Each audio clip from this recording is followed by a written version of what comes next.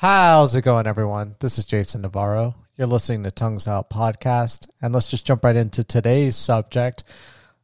Okay, this is getting out of hand, guys.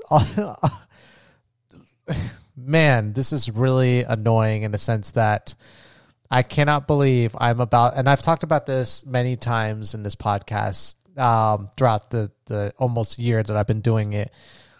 But I have almost every video subscription service that you can imagine.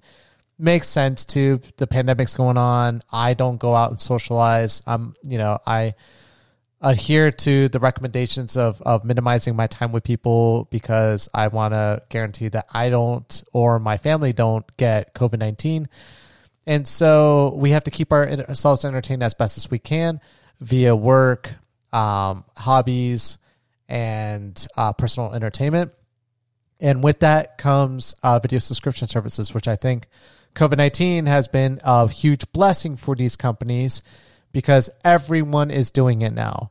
And I talked about it in the past where one of the reasons why I enjoyed Netflix back in the day was that on Netflix, it was simpler times when it first came out. It was just Netflix. You had Netflix and then you had like Redbox, but nothing really like Netflix in the sense like when it started House of Cards and it had a level of success on there that to this day it's very disappointing and realizing and knowing that Kevin Spacey, who I consider to be a phenomenal actor, was a really shitty person and essentially ruined that series. But anyways, when Netflix started to create its own content and was starting to become a powerhouse, you started to see other streaming services pop up. Next was Hulu.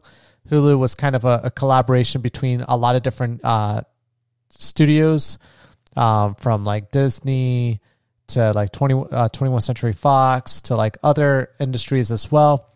And they collaborated with one another because they saw Netflix as a threat. And so they put all their IPs together and hosted Hulu. And then with Hulu, you could essentially watch a lot of what you saw on live television, but on that service, sometimes your content would be delayed by a day.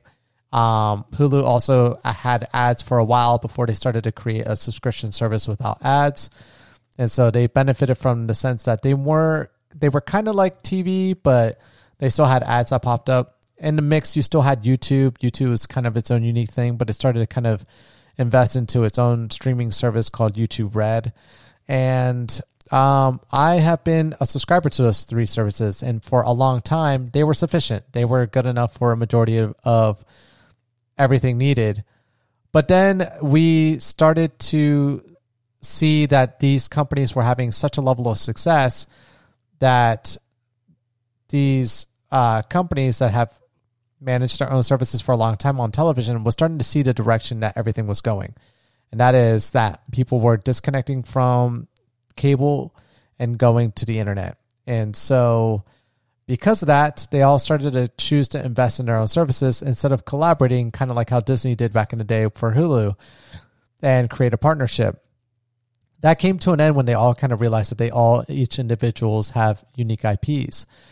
And one of the reasons why this kind of, when it was originally just Netflix and Hulu and YouTube Red, what made them so unique was the fact that back in the day, you had to spend a ton of money to watch the one thing you wanted to watch. And with it got bundled a whole bunch of garbage that you were never going to watch, right? Whatever channel that was on television, you all know what I'm talking about. And for a long time, when these services came out, it was almost like, awesome. Now I could pay a fraction of the cost to now see the content that I actually want to see. Well, I don't know if it's just because of the fact that I just have such a general interest in watching everything, or it's because these people are so masterful at monopolizing their IPs.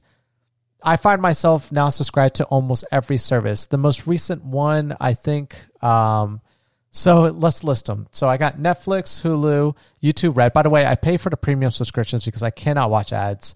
Ads are terrible. I hope that they eventually die away from all services. If I have to pay for Facebook, Twitter, and all those services so I'd never have to see an ad, I'm in the category, please let me pay, because I cannot stand ads. But anyways, I have like an ad blocker on my browser. You get where I'm going with this. Anyways, So Netflix, Hulu, YouTube Red, HBO Max.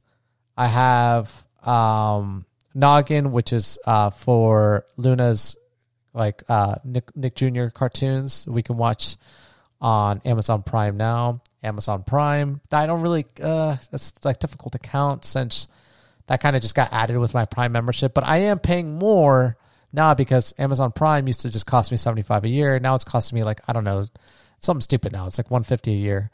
Still justified because I use it all the time. So Amazon, what else? Where's the handy dandy cell phone here? We have HBO Max. Oh, Disney Plus. How could I forget about that one? And I think that's it. The only one I pretty much didn't subscribe to was Crunchyroll for anime. Oh my God, this is ridiculous.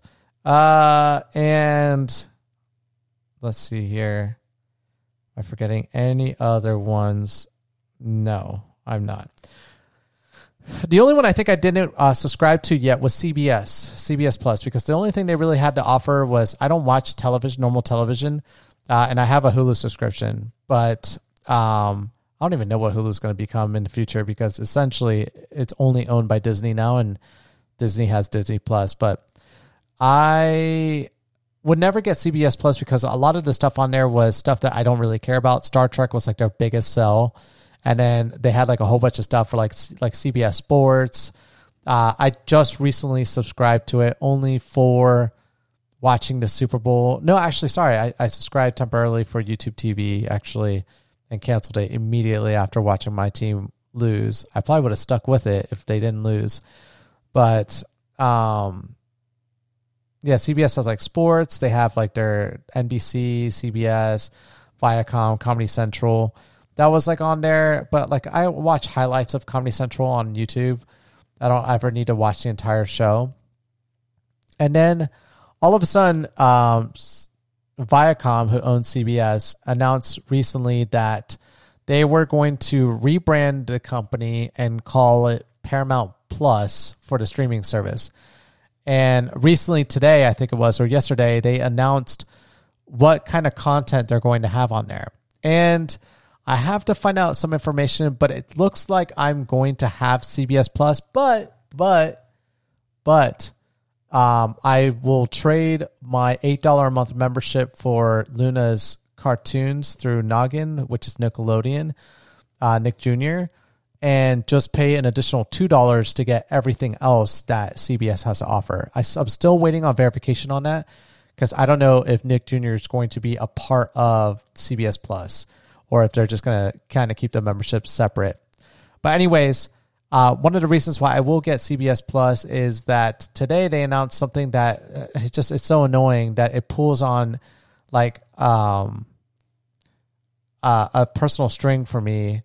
I'm forgetting, a nostalgia string essentially on me. And that is Halo. I am one of the biggest Halo fans of all time. I played semi-competitively in Halo for some time when I was a kid.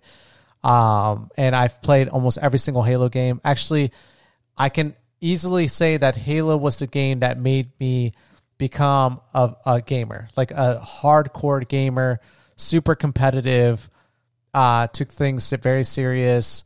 And to this day, I still find, and even before Halo, I was a gamer, but Halo kind of defined me as a good gamer. Like before Halo, I would play with some friends. I would play majority of the time with my brothers. And so I never really understood how good I was. But with the implementation of Halo, and especially Halo 2, when you could play online, I finally understood just how good I was at video games, how good me and my brother were. And so it's kind of been in our genes. I don't know how to explain it. We can go years without playing games, pick up a game after an hour and get really good at it. And I don't know why that's the case. Don't tell me, or I couldn't even ask you, or the other way around. I am so out of it right now. Don't ask me. I couldn't even tell you. That's how it goes. But either way, I just found out today that Paramount Plus is going to next year. It would have came out this year, but effing COVID is a thing and delayed this. But next year, first quarter next year, Halo, the television series, is going to be released on Paramount Plus, and this is supposed to be a big one. Like, this project got announced 8 years ago, and it's been delayed because they were looking for the right people to do this. And they finally found those people. They have Steven Spielberg essentially helping, and his production company, plus 343 Industries, who now owns the Halo franchise under Microsoft. They're partnering up together with another production company to essentially develop this series. And the series was such a big series for them to announce that it was literally the headline for them, like starting up Paramount Plus. Like, they were like, this is why you're getting Paramount Plus. Like, yeah, you get Star Trek, but we got Halo. And when I read the article today, I was so annoyed because I know I'm going to get it. I cannot not watch that. I've read the novels. I've played the games. I'm that big of a nerd when it comes to Halo. Like, if you talk about Star Wars, Marvel, or Halo, I'm in 100%. I will pay whatever it takes to watch these things, be the first person to watch it. I don't really care. Like, that's my stuff. That's like my nostalgia. I will give up every other form of content out there. And that's saying a lot, but I will give up a lot. Literally, if I was given the option, like, all you could watch is this, but you have to give up the rest of the other stuff, I would say yes, of course. Like, if I'm being forced to do this, 100% yes. So when I saw that, I was like, damn it. Like, no matter what, I'm definitely always going to have Disney Plus. That by itself handles everything. And then I'm not single. I have a family and I'm married. My wife likes her own stuff as well. So I have to have other content as well for all of us. You know, throw in the anime as well. Sorry. So anime, Star Wars. Yeah, I could not go without anime as well. So anime, Star Wars, Marvel, and Halo. Those four things, I'll have them. Like, if I just have Crunchyroll and Disney Plus, that's all I need. Everything else could be for everyone else. But yeah, it's annoying because now the amount of money I'm spending per month is almost equivalent to what television cable was like. But I don't have to see ads. I don't have to like fast forward through ads. And technically I'm paying for a service to promote series that I would have had to pay additional money for anyways through a television package, because it was never going to be on regular television.